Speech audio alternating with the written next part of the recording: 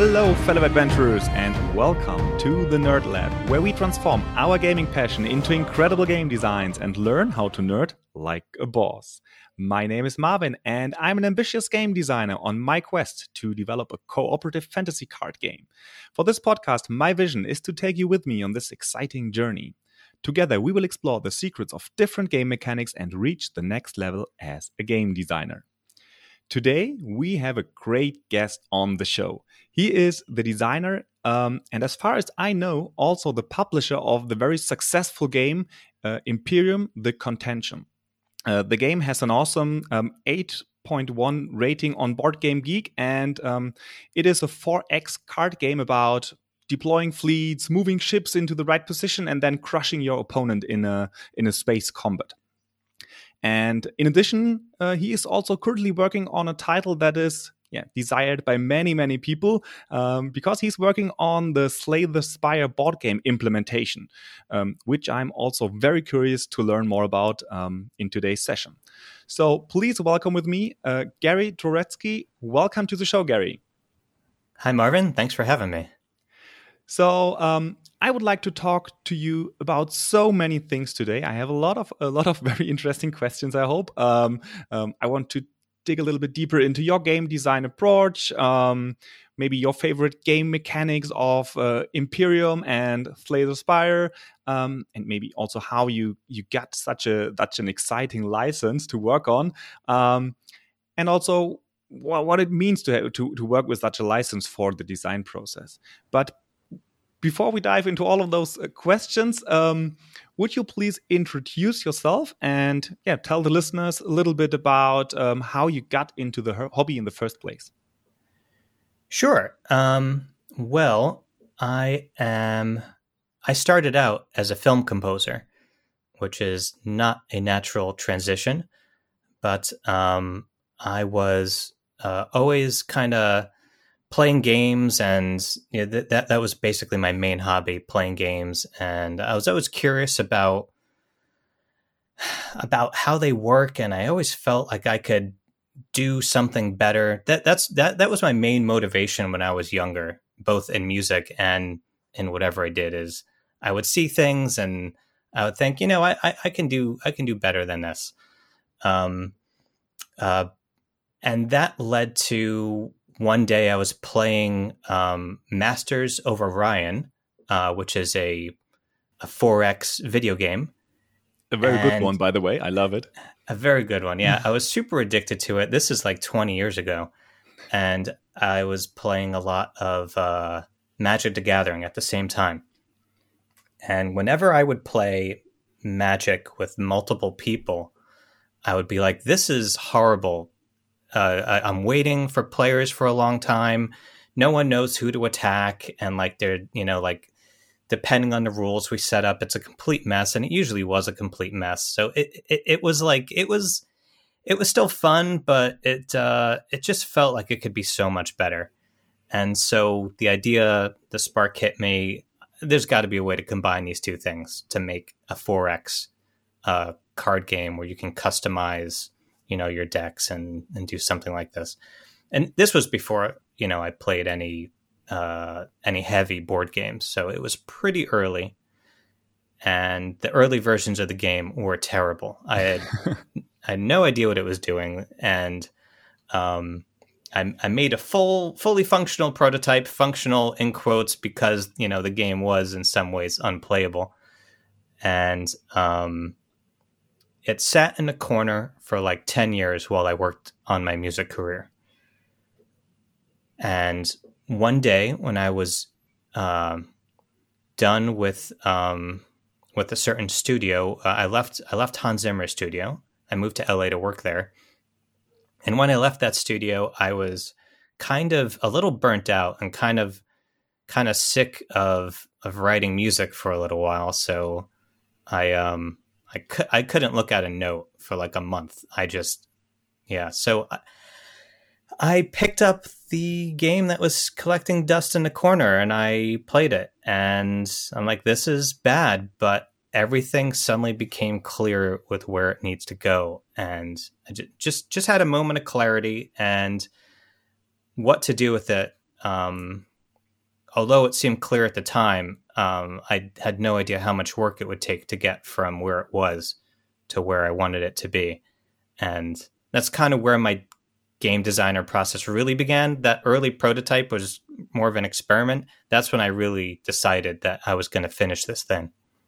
Okay, that sounds very interesting, and I can absolutely relate to how your journey began by playing games and thinking about how to improve them, and combining different games and genres together. That's also something that always ignites my spark when I think about what kind of game I could work on. So maybe it makes sense to explain the listeners a little bit of how Imperium actually works. So how would you summarize the game and how it is played in a few sentences or so? Sure. It's it's a 4X card game, and it's sort of like it's kind of like Magic the Gathering in space, just like the original inspiration. I think it kind of hits that. And I've heard people say it's like MTG meets, Twilight Imperium. I've heard someone describe it as 4X Summoner Wars. And it has it has deck construction, but it comes with some great pre-constructed decks, so you don't even need to start out with that. And the game sort of flows with simultaneous turns. It kind of flows where you get one resource type and you expand out your colonies, pretty much one per turn.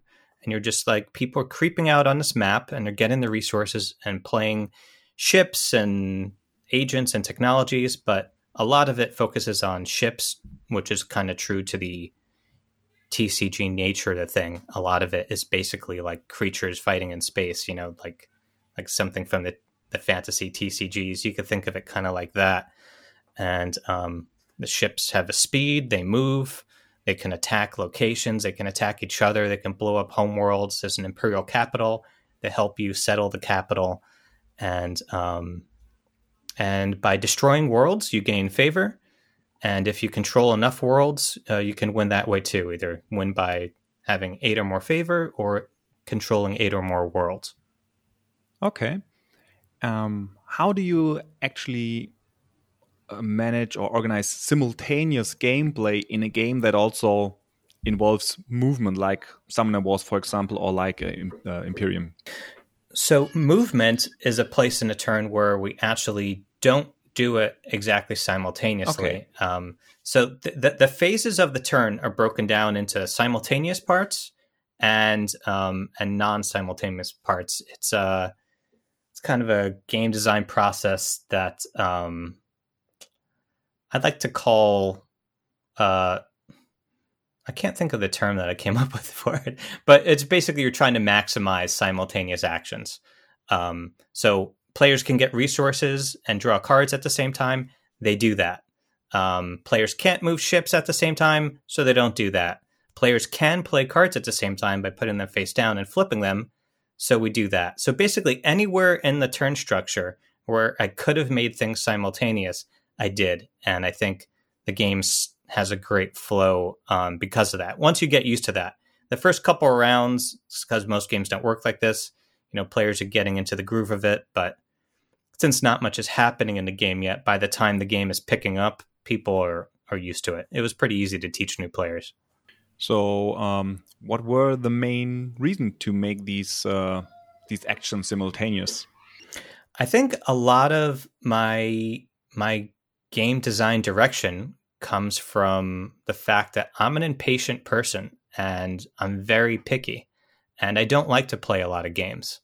And when I'm playing a game and I'm bored, I am very aware of what is going on at that moment that not everyone has to be waiting for. And I believe a lot of my game design direction stems from me being impatient and wanting games to be more action-packed. And so what is then the game length of the game typically? It's if everyone knows what they're doing, it's 20 minutes per player, and for your first time, it'll probably be 30 minutes. Okay, cool. So let me ask this question. So you mentioned that in the beginning, your first prototype or so, it was a mess. Can you remember maybe one aspect of the game that really didn't work in your first implementation, and what you did about it? How did you change it, though it maybe worked out in the end of when in your last version? Sure. Yeah. I'd say the critical failure of the first prototype was that the locations were thought of like bases. Like they attacked back, and they were tough, and it just made it very hard to destroy locations. And the game went to a crawl, and no one could make any progress and kill each other's locations. Like the locations which you settled basically for free were rivaling ships that you would pay a lot of resources for. So it was something that um, had to be dialed back. And so the homeworlds were still tough, but all the colonies that you settled, those were weak. And ships that most locations, colonies have a defense of 2 or 3, and you can play a ship on turn 1 that has 2 attacks. So right out of the gate, you can play a cheap ship and start trying to go after the weaker colonies.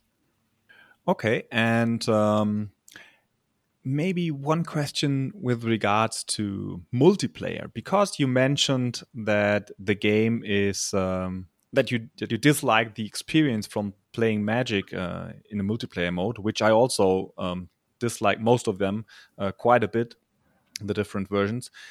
So how does multiplayer work in your game?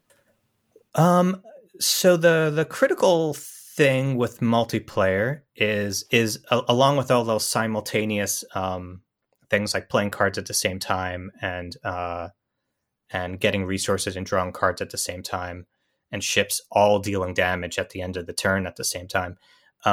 The things that can't happen simultaneous are determined by the Void Scepter, which is basically a first player marker. And so I will move ships. If I have the Void Scepter, I move ships first. And then if you're to my left, you move them next, etc. And we go around the table until everyone has moved their ships. And you move ships, then you settle. And that is during the command phase. So that is the part of the turn where the order makes a big difference, because if you move ships after me, you get to react to me. But the Void Scepter passes every turn, so eventually it'll get to you, and you're going to move your ships first, and I'll get to react to you. So there's this dynamic in the game where you're waiting for your opportunity to act last, or at least after the people you want to attack, and it gives you your edge, and it makes it difficult for people to turtle in the game and difficult for people to defend everything, and it turns the game into a more strategic and aggressive strategy game, which I like a lot. It favors aggression. Okay, and is there anything in the game that I don't know, determines who you aggress against? Because that's sometimes a problem in these Magic versions, that I mean, a few people could gang up against the strongest player at the table at the moment, because he has the best board state or so, or the most life points left or so, and it's quite obvious that he or she is the leader in that situation. I just recently had a podcast interview with Richard Garfield, the designer of Magic, and he said something like, "It is important that that's one option, at least, that players don't really have the agency who to attack, like it is in one of his games, King of Tokyo, for example, where you always attack the player who is currently the king on the hill, for example. Though it's very clear that this is the player that will be attacked. So you have less politics or so during the game. Do you have some kind of components like that in your game as well, to reduce the option of players to gang up against a certain player? Well, It is a 4X game, and there is space, and ships have limited movement. So a lot of your, if you're playing with a lot of people, it goes up to 6. Your corner of the galaxy is going to have its own problems. Sure. So there's that, and there is enough time for the player who is currently ahead to be taken down and someone else to rise up. And yes, that does happen. If you're in a 6-player game and you gun for the Imperial capital as soon as you can, and that gives you 2 favor per turn, by the way, and it's in the middle of the map, you're probably asking for trouble. It is possible to win in this situation, but the timing of when to take the Imperial capital is pretty important. One thing I think Imperium does really well is that when you lose, it's pretty easy to look back and see why you lost, what high-level strategic decisions you did poorly. I timed taking the Imperial capital wrong, or I hit this player too hard and they were super weak, and I needed them to actually check the player next to them who ended up winning. If I didn't hit this player so hard, they would have been strong enough to keep that other player in check, and then I would have actually had a better chance of winning because they would have fought each other more. It's like these. There's a lot of action happening, and a lot of ways a game can go, where like it's like a butterfly effect. That like things happen kind of fast, and some of these 4X games, things kind of crawl and the ships move slowly, and the action, it just turns into war fronts and not a lot's happening. In Imperium, you can move past someone's ships. Like, the idea in Imperium is space is big. You can fly past a colony and attack one further back. You can, it just feels like a lot can happen. And I do like the possibilities and the feeling that I almost always feel like I had a way to win. Yeah, that makes a lot of sense because I think location is something that you typically do not have in a Magic multiplayer game, for example. So it's a little bit okay. You have some kind of, if you play left attack or so, or right attack, that you fight your direct neighbor or so. But if you have some kind of map in a 4X game or so, that is completely different. And with the capital in the middle of the map, that's also some kind of king on the hill, I would say. It's a very prominent and very strong location. So you probably ask for problems, as you mentioned. So you do, but there are some benefits to having the capital. It has a shipyard, and there are very few locations on the map where you can actually place ships without other things that allow you to do that. So whoever takes the capital is able to drop their ships there, which is it makes it one just as easy to defend as your homeworld. So there is that. Mm-hmm. Yeah, that sounds like a lot of strategic decisions to be made with regards to who to attack, how to move your ships, and what kind of planets and locations to colonate. Yeah, it's a tricky game. I've played it. I've played probably over 1,000 hours of it, and I still feel like I'm learning. Like I make mistakes all the time with how to in games with lots of players. It's very tricky, but that's normal with all 4Xs. Yes. Like you cool. Often feel like you had a path there. Some of them do it better than others, but I think Imperium does that pretty well. And maybe from game design perspective, is there one mechanic or so, one aspect or phase of the game that you are particularly proud of? Something that you really like about the game that you have designed? I think with Imperium, the face-off, I like the face-off quite a bit. All players have a bluff card in their hand, and when you're in a face-off, everyone puts a card face down on a table and flips them at the same time. But you can bluff. You can play nothing. And at first, you'll when you're playing the game, you'll be like, oh, this is just a way to saying I'm not playing anything. But you'll get into these situations where you start to realize how powerful it is to do nothing and wait and see what everyone plays. And then your group dynamic starts to have this psychological game going on where people are trying to wait as long as possible to play things. But if everyone bluffs, then the face-off is over. But if just one person played a card, the face-off continues with another round. So you get these chances to react, and sometimes you just want to drop a strong ship or something, but later in the game, it turns into the face-off becomes like a tense psychological battle between everyone. Yeah, that sounds very interesting. That sounds like interesting choices doing all the phases of the game. I would like to transition a little bit into let's say, the publishing aspect of it. So at which point in time did you decide to self-publish this game? That was probably 2018. So when I first decided that, and I was balancing publishing and film composing at the time. I just finished working on Transformers: Revenge of the Fallen, and I decided to go all in on publishing. I'm just going to work on this game until it's done and ready to put on Kickstarter. And it probably took me an extra few months than I thought it would.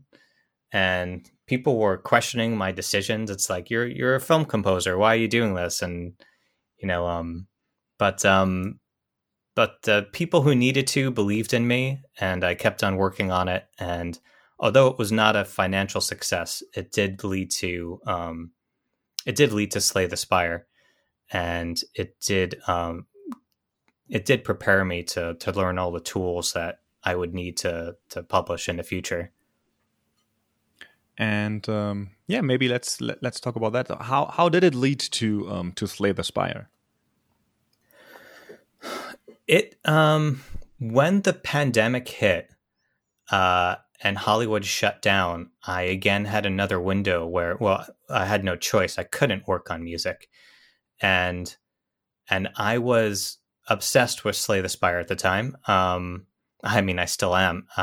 For like a couple years at that point, not only did I play the video game a lot, but I would watch some of the best streamers in the world. I watched this Slay the Spire streamer named Jorbs, and I would watch him when I was eating lunch, eating dinner, taking a break, whenever I was just, he, showed me just how deep this game was and how deep the rabbit hole was. And I really got into it. And that led to me when I couldn't work on music anymore, being like, I wanted to work on a fantasy dungeon crawler next, and a lot of the inspiration for it came from Slay the Spire. Why don't I just contact them and be like, look, this is the type of game I'd like to make anyway. How about I just make a prototype and send it to you? And if you don't like it, then the most time you waste is, the one evening you decide to look at it. And, I'll just make it with no input from you, so you guys don't have to spend a lot of time giving me direction. I'll just take a swing at it, and if I miss, I miss. We'll see what happens. And they were like, yeah, sure. So I just made the prototype for like a month or 6 weeks, and I sent it to them, and I had no idea if I was completely wasting my time. I went all in. I made a box with their art. All the cards had their art and everything. So it was it wasn't a bare bones prototype. It was fully functional, had all the graphical assets and basic graphic design. And they played it a couple times and they liked it.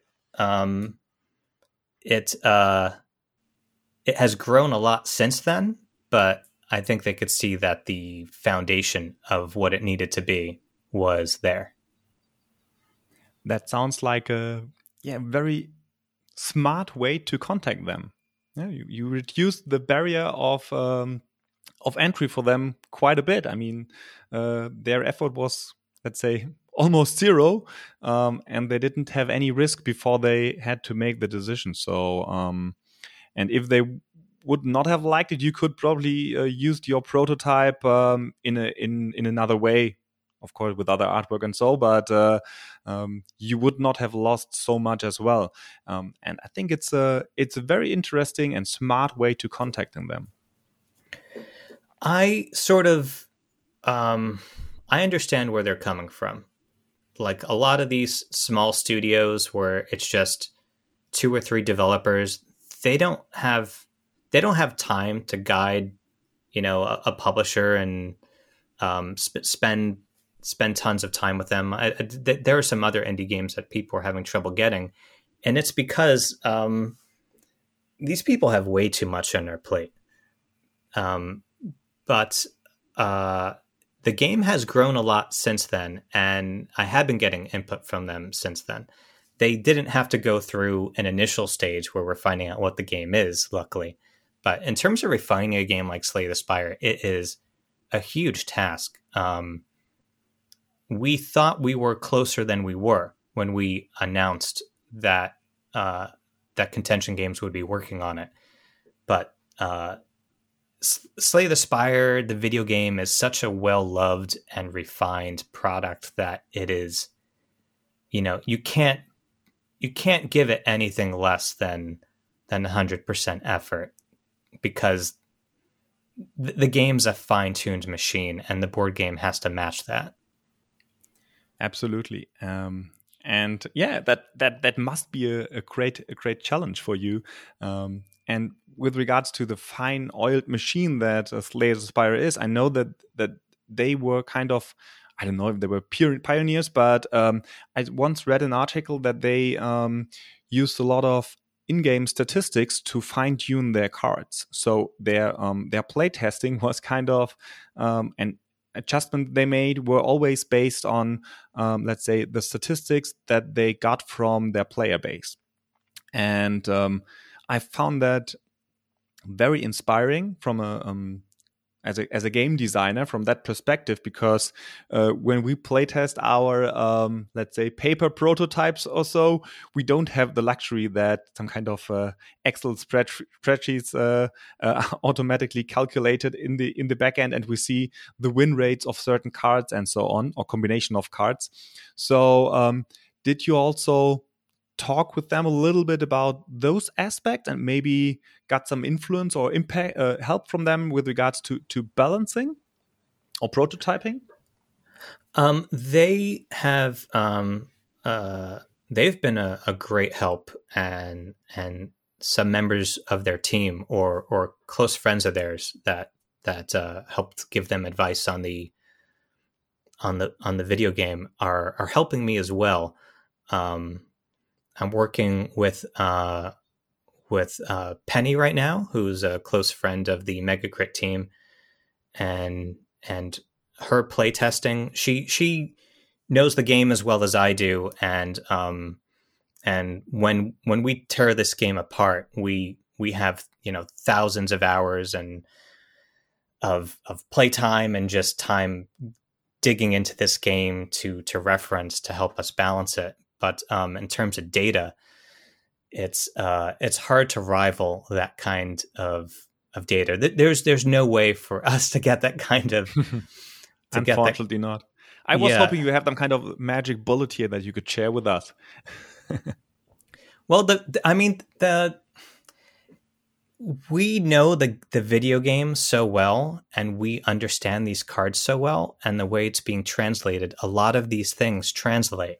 So, tell us a little bit how you translated the game into a physical game. Sure. So a lot of the way you progress in Slay the Spire is the same. You have your same kind of floors. You have your fights. You have your elite fights. You have your events, and you have your boss fights and your rest sites. One of the things that makes Slay the Spire tick is the die. And when people first look at this game, they'll be like, why do you have a die in Slay the Spire? The monsters in Slay the Spire, some of them have patterns they go through, but some of them do kind of random stuff. And since we're going to have up to 4 players, you can have quite a number of monsters in front of the players. And how do you determine what all those monsters are doing, what their intent is? And that's where the die comes in. We could be facing, 8 monsters, and a couple of them just do the same thing every turn, 2 or 3 of them. But let's say 4 of them, they have an attack pattern that isn't predictable. And the die, with one roll of the die, all of their actions are determined.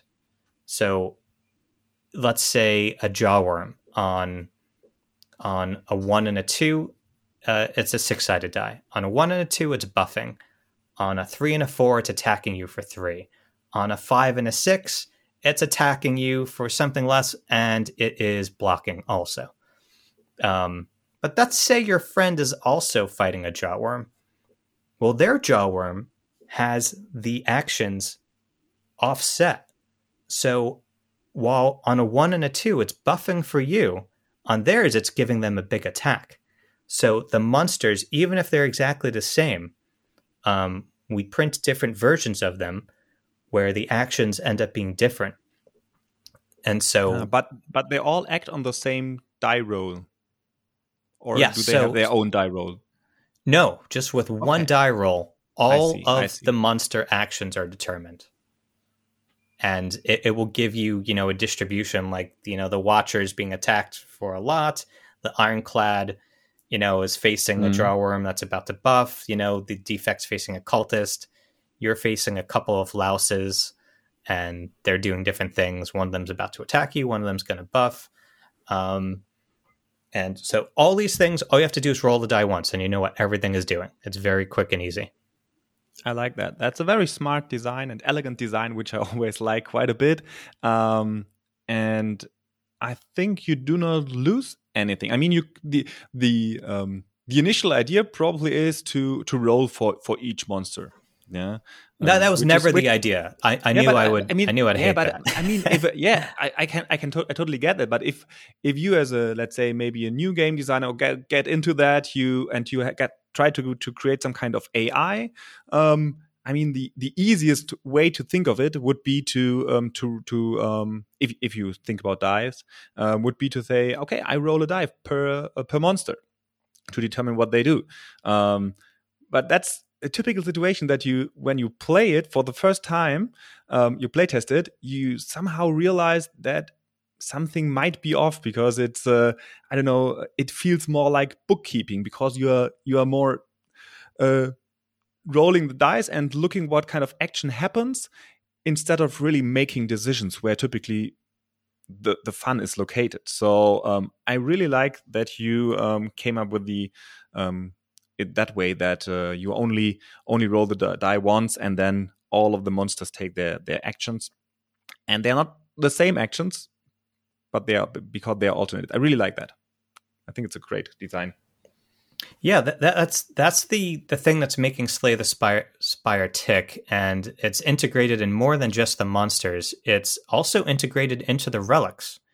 So you have relics like the Happy Flower that will give you an energy on a 5 or a 6, and the Ink Bottle, you'll draw a card on a 1 or a 2. And then it goes even deeper. You have the Gambling Chip that lets you re-roll the die. So you might want to re-roll the die to avoid a big attack of a monster. You might want to roll the die so your friend's relic triggers. And then you have a couple of other relics that manipulate it, like the Abacus increases the die result by 1. So as the number of relics increase and as players progress through the Spire, that one roll of the die is telling you a lot of things that happen at the beginning of every turn. and all the relics do their thing.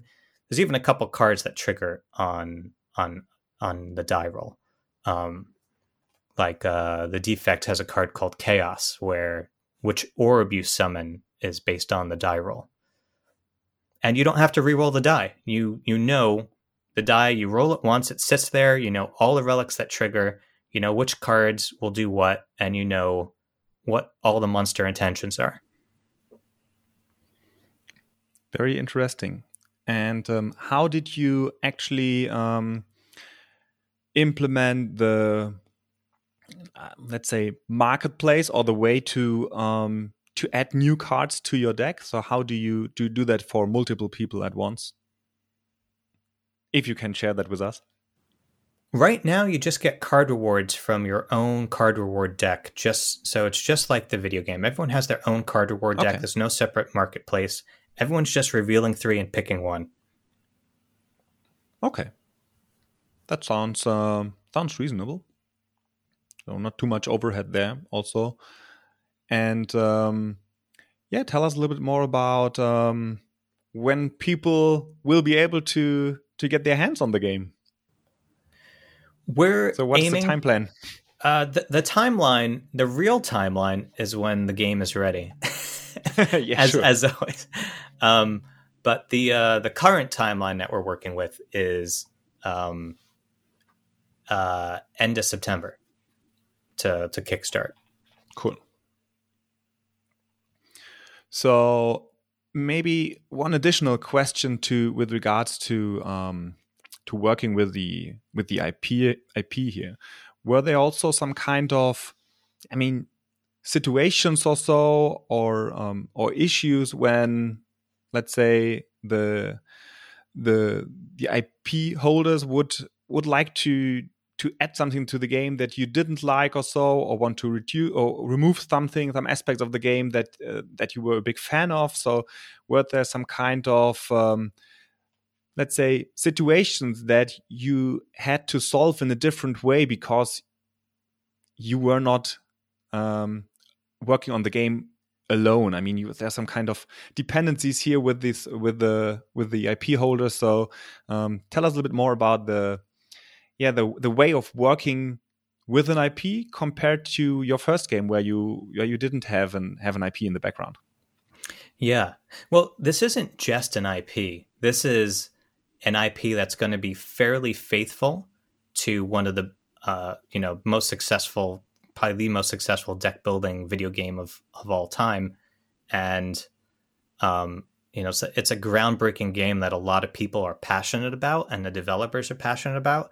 So our disagreements are all about making the best game possible, which is a goal that we're very passionate about. So even our disagreements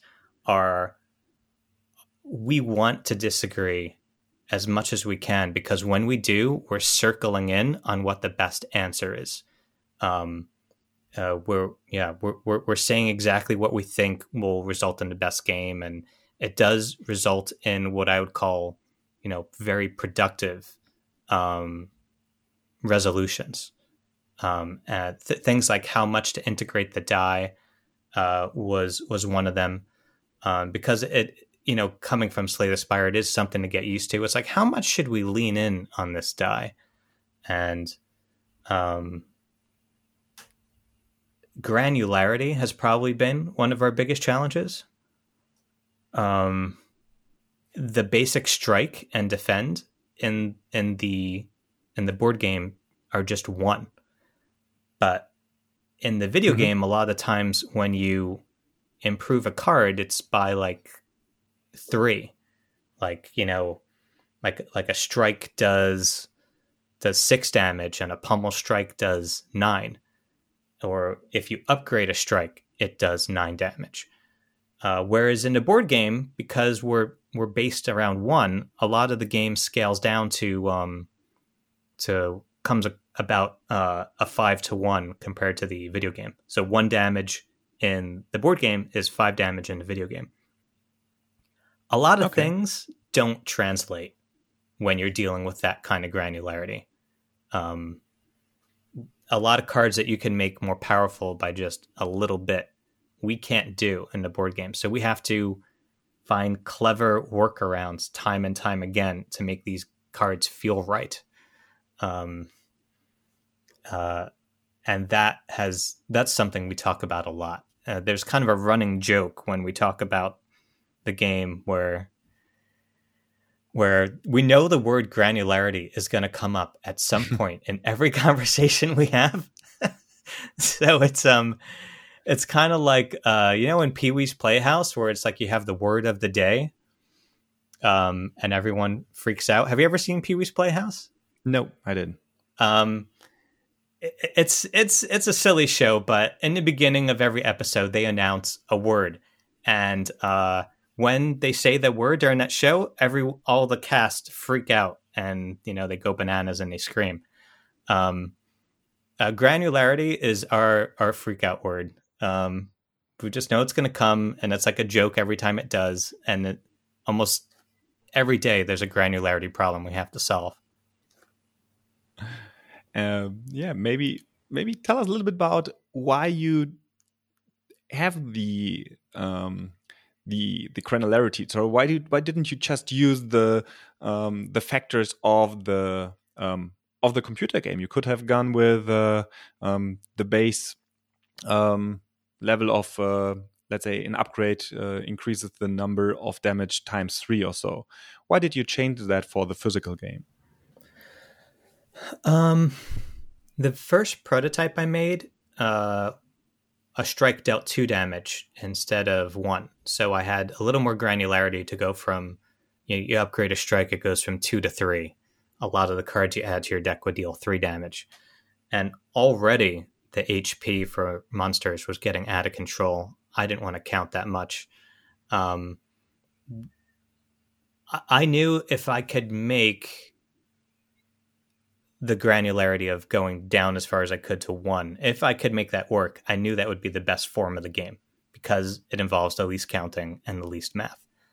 And I switched to 1 and I didn't look back, and I'm just solving every problem that comes up because of that. So everyone has to do less math, and in the end, I'd rather have a more enjoyable game than a more accurate one. Yeah, that makes sense. And do you have a possibility to upgrade cards? And if so, how you do it? How do you do it in a physical game? We are including upgrades, and we're not including that in the retail version. That's going to be more of a deluxe or expansion thing. But you're just straight up replacing a card. You swap out the unupgraded card for the upgraded version. Okay. Because that was something that I know many game designers always try to solve somehow to how to upgrade cards. And I mean, also Magic does it with cards that you can level, where you have some, I don't know, maybe different dice or tokens on the cards to highlight that they are on a different level or so. I was curious to learn how you implement it in a game like Slay the Spire. We thought of different ways to do this. One involving, sleeves, and overlays and stickers, and we tried to think of every possible method, and so that we're like, okay, before we print a copy of every card, let's make sure we absolutely have to do that. And that we don't like all the other ways of doing it. And that's basically what happened. We didn't like all the other ways of doing it. And we didn't like forcing people to use a lot of sleeves. So basically it is the way it is because we don't like all the other ways of doing it. Yeah, I mean, must be difficult for you as well, because since you are the game designer and the publisher in one person, you have different hats to wear, and you also have to look on production costs, for example, regarding the number of cards which will be in the game or so. Yes, the upgrades definitely is out of the price range of a retail edition product. Okay, so do you already know how many cards will be in the base box, or is this still something to be decided? The number is changing, and I would prefer not to say the number, just so that sure, people don't listen to this and get conflicting information. I can say it's currently over 400. Whoa, that's quite a bit. Yeah, it's a lot of cards. Yeah, I'm looking forward to that game experience. So, what is when we look back at the publishing part of the game? So, what is something that you, or in general, both of your games maybe, what is something that you learned on your journey there when you had your first Kickstarter campaign or so? What is something that you would like to or will be doing different with Slay the Spire this time? Wow, I'm making so many mistakes all the time. That's good. That's how we learn. It's hard to say what the best advice would be. Probably the best advice is don't launch until you're ready. No one like I'm dealing with thousands of Slay the Spire fans who I announced the game to too early. By the way, that's the most recent mistake I made. I announced Slay the Spire too early. Now I know don't release until your prototype is pretty much done. But I mean, don't announce the launch date until the prototype's almost done. I would say, no one's holding a gun to your head making you release the game right now. If you think you need an extra couple months to get the Kickstarter video right, if you think your ads don't look good and you're not ready to roll out the marketing, just don't. Don't hold yourself to artificial timelines that in the end no one really cares about. Even if you announced it to thousands of people that you're going to launch your Kickstarter on, August 7th or whatever it is. Just if you don't want to release it then and it's not ready, don't do it. Just get all your ducks in a row and make sure you're really ready. You'll know when you're ready. If you don't think you're ready, you're not ready. Yeah. I mean, I don't know if you are, that's a lot of work to be done for one person. So preparing a Kickstarter campaign, working on the game itself, collaborating with the IP holders and so on. So what kind of work as a publisher do you do yourself, and where do you get help from others, maybe, I don't know, team members or externals? Yeah, I do too much for sure. I like when there's a change to a card, I'm the one going into InDesign and changing the numbers and exporting the cards and putting them into Tabletop Simulator. I'm often the one tweaking the art. I don't create original art. That's where I draw the line. But kind of like everything else I am doing. And it's I work with the art assets. I get them ready to be in. I do graphic design. I'm trying to do less graphic design, trying to do less art. And eventually I'd like someone to help me with some of these other tasks. But I do too much, and it's not going to scale well as Contention Games grows. So I am going to be looking for people to help me. But everyone starts out doing too much. It's unavoidable. If you want things to be right and you're a perfectionist like me, then, which is a curse, by the way, don't be a perfectionist. That's some other advice. But you're going to end up realizing that a lot of the art that you get needs to be tweaked. A lot of the graphic design isn't going to be right. You're going to get things and they're going to be wrong, and you're going to have to deal with how to get them where they need to be. And if you don't have the skills to do it, you'll always be at the mercy of other people, what they can do for you and when they can do it. And it's a blessing and a curse, because you can't do everything, but if things aren't where you want them and you need them to be done, what are you going to do? Sometimes you just gotta pick up the pen and get this thing to where it needs to be, and you're not going to have the skills to do it at first, and you'll keep on hacking at it, and one day you'll realize, like, oh, this piece of art is now where it needs to be, or this graphic design. And yeah, now I'm kind of rambling, but it is kind of yeah. You must be wearing many hats. I mean, I can only imagine how many people are really waiting for the game and also updates of the game. So you also have to do a lot of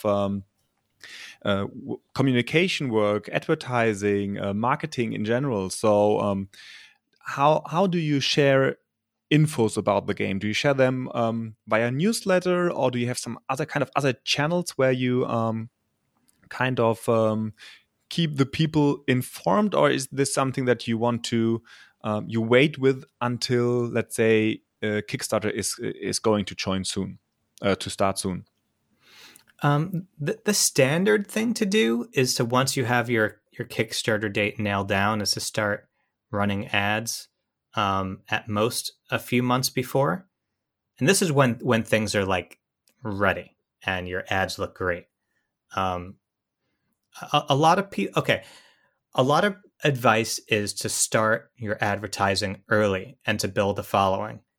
And there is some truth to that with small games. Absolutely. Start building your following early, your email list early, showing it to people early. But when you're dealing with a big game that already has a following, and you'll notice big studios do this too, they already have a newsletter that has tens of thousands of people. They don't need to do early marketing and start getting a few emails.